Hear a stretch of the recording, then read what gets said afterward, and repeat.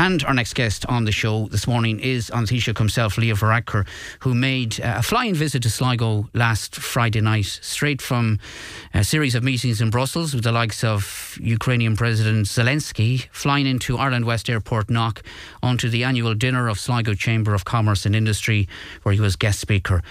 Taoiseach, good morning to you and welcome to the programme. And thanks for taking the time to join us. We might start with the refugee issue, if you don't mind, because you made a very impassioned contribution in the Dáil last week in relation to the various protests which have sprung up in areas around the country in recent weeks. You said that racists and the far right will blame whatever problem the country has on migrants. So are you concerned at these protests? They may be small in number, as we know, attendance-wise, but they are growing, are they not, in terms of geographic spread? I am concerned about them. It's a normal feature of politics across Europe, unfortunately, that issues around migration are centre stage. We've been largely immune to that in Ireland for lots of reasons. I am concerned that is changing. I do think the protests, though, are relatively small, thankfully. And, I firmly believe that the vast majority of people in Ireland want to welcome refugees who need our protection, and also understand that we need economic migration as well. We wouldn't have the kind of employment and investment that we have in Ireland if it wasn't for the fact that we're open to talent from around the world, and many of our public services, not least our health services, wouldn't function if it wasn't for people coming from abroad to work in them.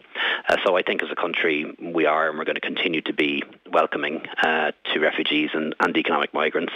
But I also understand that people have legitimate concerns, that they want information about what's happening in their communities, and they also want reassurance from government that that there are going to be controls. And I think it's the lack of communication, I think, is the source of a lot of frustration in relation to the arrival of the refugees, because just in taking our franchise area, the population of Bundoran has increased by 50% in recent months, similarly in Ross's Point in Sligo. And the concerns that residents there have are not racially motivated at all. The communities there are simply saying that the necessary planning was not in place, the required facilities for such a surge in population not available. So would you acknowledge that maybe the government could have done better or will do better in that regard? Well, I understand the criticism and I understand the concern, and we definitely need to invest more in communications and making sure that people get the information that they need. And we also set aside a community fund, a €50 million fund to essentially reward communities that have been welcoming people from overseas, and we're going to build on that. There's more to come in that regard.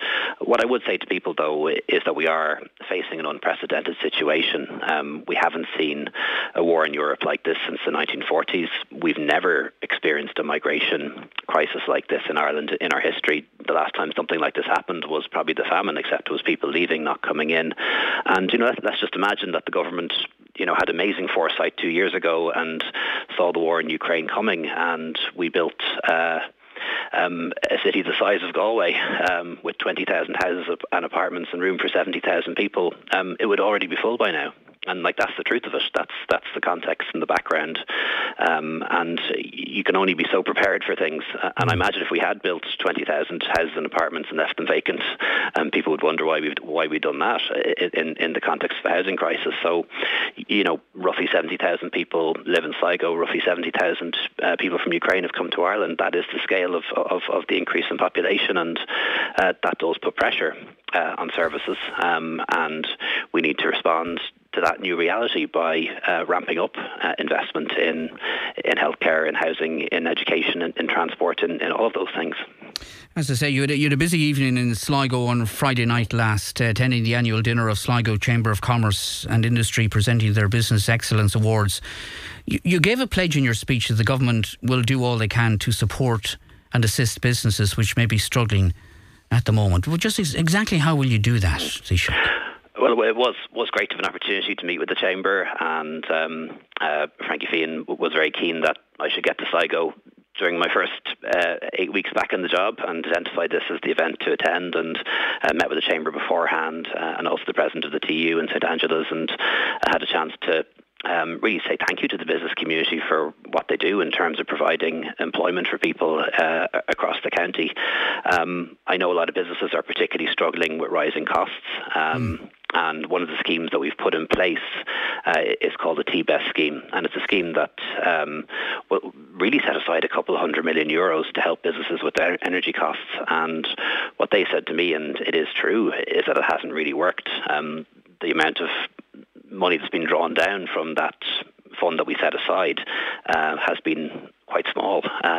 And one thing we're working on, and we should have this revised as early as next week, is a revised T-Best scheme so that more companies qualify for a rebate, on a partial rebate on their energy bills, and also that the amount that they get is more.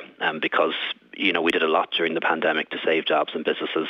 I don't want to see viable businesses going to the wall or jobs being lost when we could actually save them with a bit more help when it comes to energy costs. Well, could you say to them, Taoiseach, by not increasing the VAT rate from 9 to 13.5% in the next few weeks, because there are a serious amount of local businesses out there fearing the impact of this. Many saying that their businesses just won't survive this increase. So retaining the 9% rate, is that not now the most practical way for now of supporting businesses, do you think?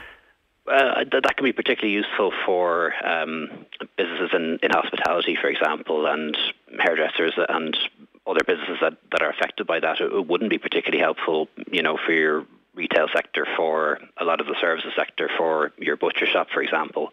And one of the advantages, I think, of the energy support scheme, the T-Best scheme, is that if designed correctly, pretty much every business, and not just businesses, actually farmers as well, for example, professionals like doctors, sisters, accountants, they all benefit from it. So the energy support scheme would benefit a lot more businesses, farmers, self-employed people than continuing the VAT rate would. That's not to say that we're not going to do that.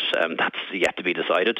But in terms of helping the maximum number of businesses, helping farmers as well, professionals, retail, it's the T-Best scheme that can help a lot more businesses than the VAT rate. Okay, and whatever about businesses, what about families? Because by far and away, the majority of texts we've got this morning when people heard you were coming on has to do with what you're going to do for families. And we had one woman on our show this morning, Taoiseach, a woman in business whose electricity bill has doubled in the past few weeks. She says it's not sustainable. You have indicated in the past few days there will be further cost of living supports introduced by the government shortly. What are they likely to be and who will they benefit? Can you tell us? Well, there has been a lot done already, as you know. There have been increases in the minimum wage just kicked in the last few weeks. Reductions in income tax, increases in pension and welfare, reductions in the cost of childcare, for example, public transport, so all those things are done and all those things are permanent. And there's another energy credit on the way, another €200 off people's bills in March. I think what we have to decide now over the course of the next week is what additional things we can do between now and the budget. So we need a response that is affordable, because ultimately this is taxpayers' money. It does need to be adequate and particularly target those people who are being hit the hardest by the rise in the cost of living. And that's the kind of package that we're working on at the moment. It's not agreed yet, and while there are lots of different options, it wouldn't be right for me really to start flagging them on the radio now, because it might raise expectations about certain things being done that don't get agreed during the week. You were in Sligo 5 years ago, as you well remember, almost to the day actually, to launch the Project 2040 scheme, the National Development Plan. It was a very glitzy occasion, as you well remember, very stage managed and all that. And you were Taoiseach back then as well. Sligo was earmarked as the capital of the future of the Northwest. But 5 years in, Taoiseach, people in this region are struggling to see any benefits from that, any progression. How would you respond to that? I don't think that's true. When I was in Sligo on that occasion, the population of the county had been fairly flat, and it's gone up since then. We're seeing more people choosing to work and live in Sligo, approaching full employment as well, which wouldn't have been the case at the time. And that plan, as you mentioned, was launched in Sligo in what was then the Sligo IT, and of course that's now the part of the Atlantic Technological University. We made a reality of that. People are seeing the National Broadband Plan happen. It's happening for real now. Roughly 100,000 homes, farms and businesses in rural Ireland being connected every year. I travelled home on the Castle Baldwin to Collooney Road on upgraded N4, which wouldn't have been the case when I came back that day from that launch. And of course, you're seeing developments at the hospital as well.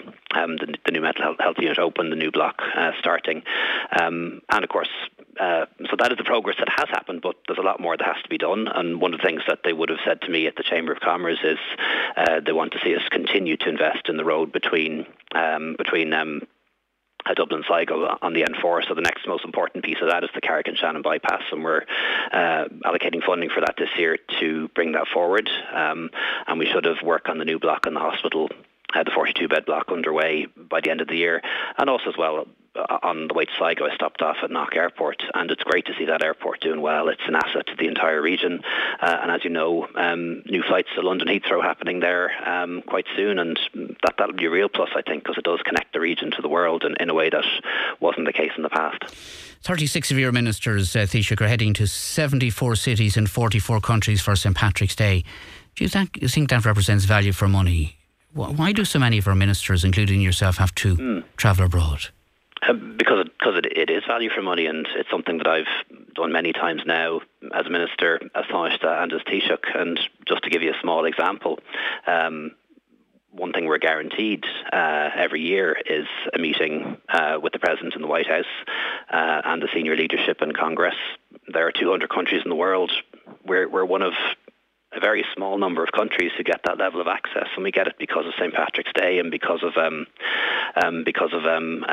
Irish connections in America. And why that's really useful is because when you're having a meeting, if you like, at president level or at CEO level or senior level, stuff that's sitting on people's desks around the system gets sorted, because people want to get things done before the meeting happens. It really does accelerate the whole pipeline of things that are happening but need to got over the line.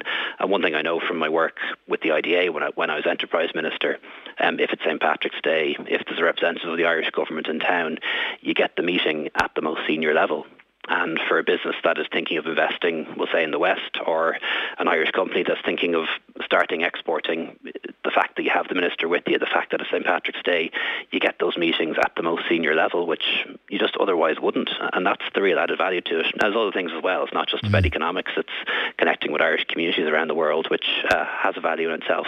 But I can guarantee I'll be arriving on Tuesday night in Washington, D.C., and it'll be 3 solid days, working breakfast, working lunch, working dinner, and after that I'll go home and prepare my speeches for the next day. It's a full-on 18-hour day, enjoyable, interesting, but it's not what I do for my holidays.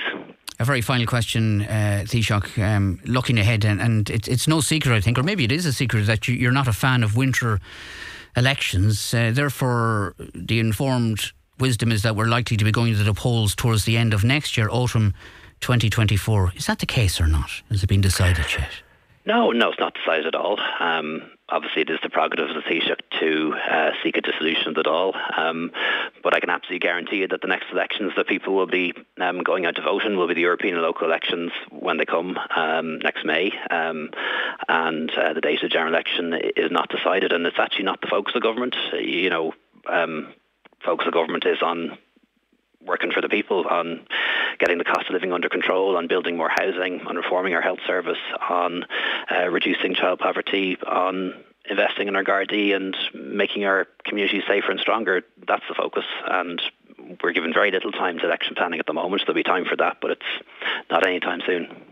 Many thanks for taking the time to join us this morning, Taoiseach Leo Varadkar. A very good morning to you. Thank you. Thanks a lot.